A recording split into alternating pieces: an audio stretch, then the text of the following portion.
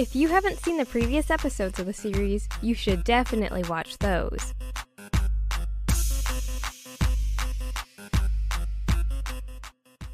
Hi, I hope you remember me. Yes, I'm Emily, the girl who recently became invisible.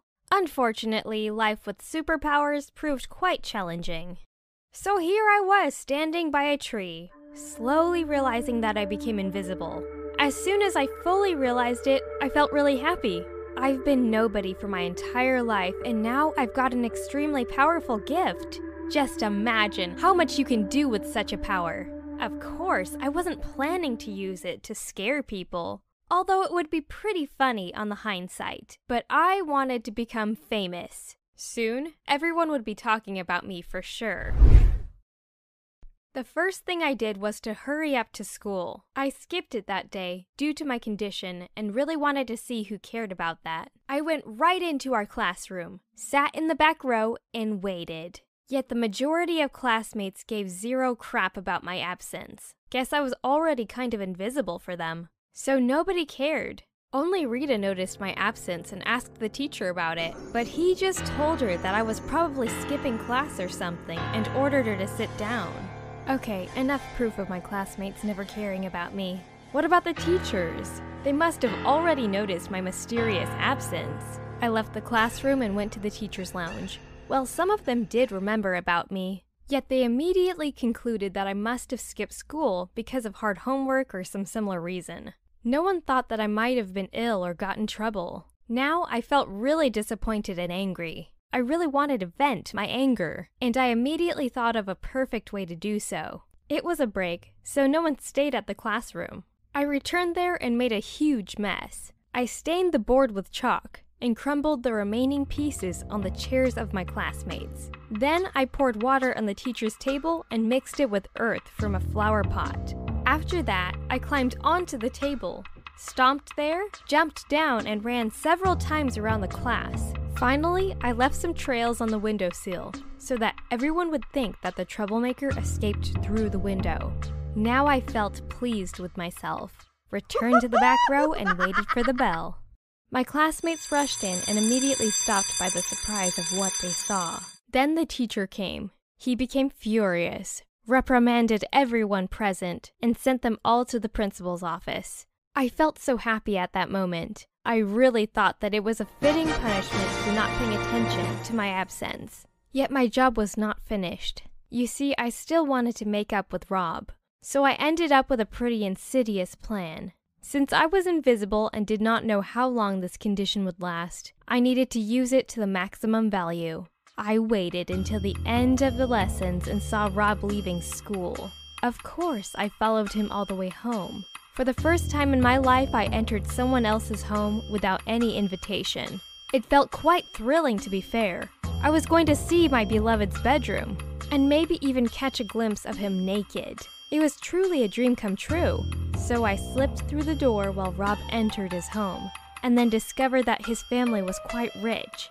I haven't seen such a clean and comfy home before. Rob's mom could be mistaken for his older sister. She looks so young. She kissed him on the cheek and offered him a snack. But Rob just grabbed an apple and went to his room. Here it was, my holy of holies, Rob's room. The room was decorated in an elegant minimalistic style.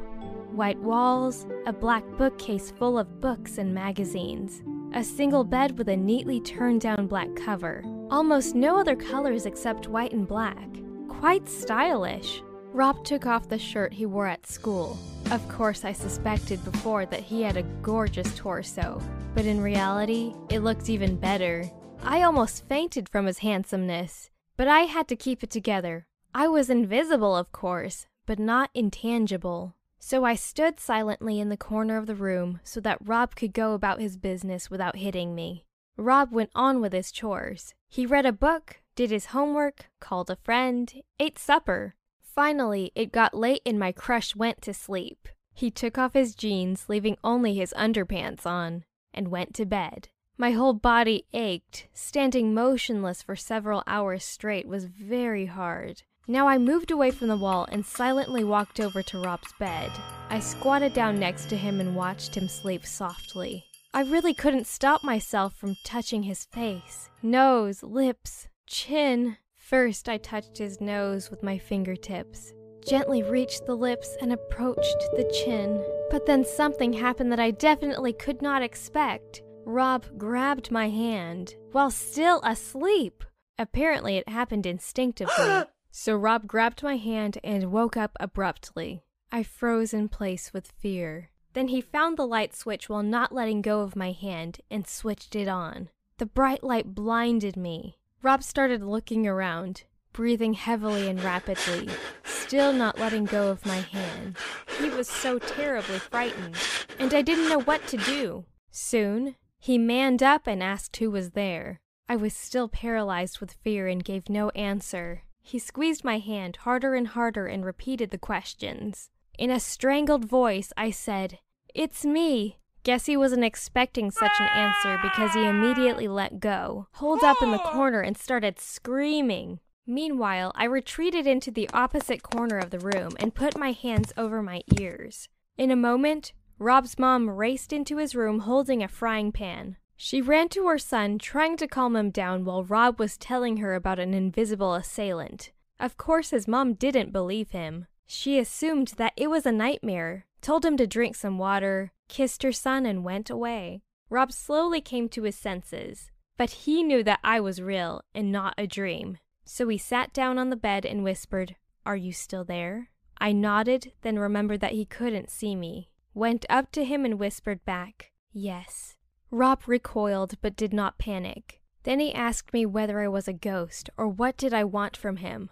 I felt very brave, so I told him everything. Who I was, how I became invisible, and why I came to him. Well, I kinda expected him to laugh in my face again, as he did back then at Linda's party. But he listened to me carefully, nodded, thinking something through, and then he asked me for a kiss. That was unexpected for sure. Rob never paid any attention to me while I was nearby. But now when I was invisible, he immediately wanted to kiss me? I thought about it later though. At the moment, I was almost ecstatic. I really wanted to touch his full lips with mine and feel his breath on my skin. So we kissed and he even held me in his arms. After a long kiss, Rob grinned. He told me that it was fun to kiss a ghost, and it definitely would be something to tell at school the next day. But then he called me a great ghost. Said that our kiss was just a cool dream and fell asleep like nothing ever happened. I couldn't believe that. My crush thought that it was all just a dream. A cool dream worthy to brag about to his friends, but nothing more. I felt really humiliated. Silently, I opened the door of his room and ran away. The front door, of course, was closed, so I climbed out the window in the kitchen.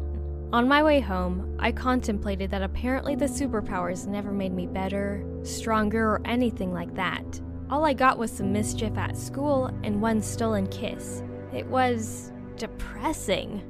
So there I was, alone on a night road, weeping, until I came across a kitten moaning plaintively, trying to get off the tree. I wiped away my tears and decided to help it. It turned out that I became not just invisible, but also much lighter. So I easily climbed up a tree and brought the kitten to the ground. And then I saw that a stranger boy was filming it all. I got home 10 minutes later and saw my whole family in a state of panic. Mom and Dad were calling their acquaintances, hospitals and morgues, and my sister called my classmates. Only my brother was not concerned about my absence by the slightest and spent the evening playing on his phone. Still, I felt pleased that my parents finally paid some attention to me. It was only because I disappeared, but still. Maybe they even decided that I ran away from home. Not everyone is capable of such a rash act, mind you. I entered my room smiling, hugged my cat Yaki, and went to bed. Rob's cruelty still haunted me, but in a few minutes, I managed to discard those thoughts and finally fell asleep. The next morning was a revelation. I went down to the kitchen and saw this. My mom, dad, and sisters, all with dark rings under their eyes due to a sleepless night, were watching something on their laptop. I came closer and saw a video where a kitten descended through the air to the ground without any outside help. It was actually the recording of Invisible Me, saving the poor creature. The video had already received 300,000 views. OMG! I became famous! My superpowers were actually working. Now I was able to help the needy just like Spider-Man, and I didn't even have to wear a mask to hide my identity. Being invisible had its own perks. I could even foil the criminal mastermind's plans by sneaking into their lairs right under their noses. Only that morning, I fully realized the extent of my powers.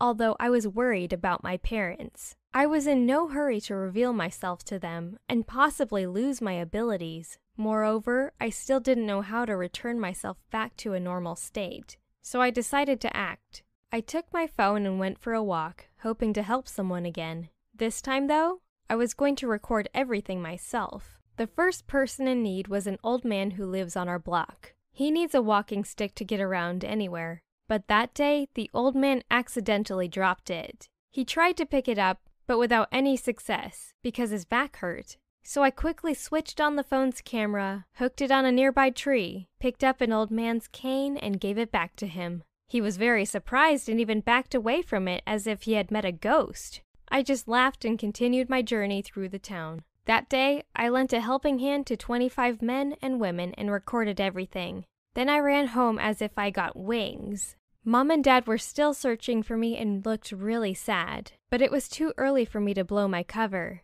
So I snuck to my room, locked the door, and uploaded all the videos onto the internet. In just a few hours, those recordings went viral and received more than 450,000 views each. They even talked about me in the news. Now, everyone knew that there was an invisible man in the town helping the needy. So now I was some sort of local hero. It kinda sucked that they assumed me to be a man, but oh well. Then I realized how much my powers could influence people's lives.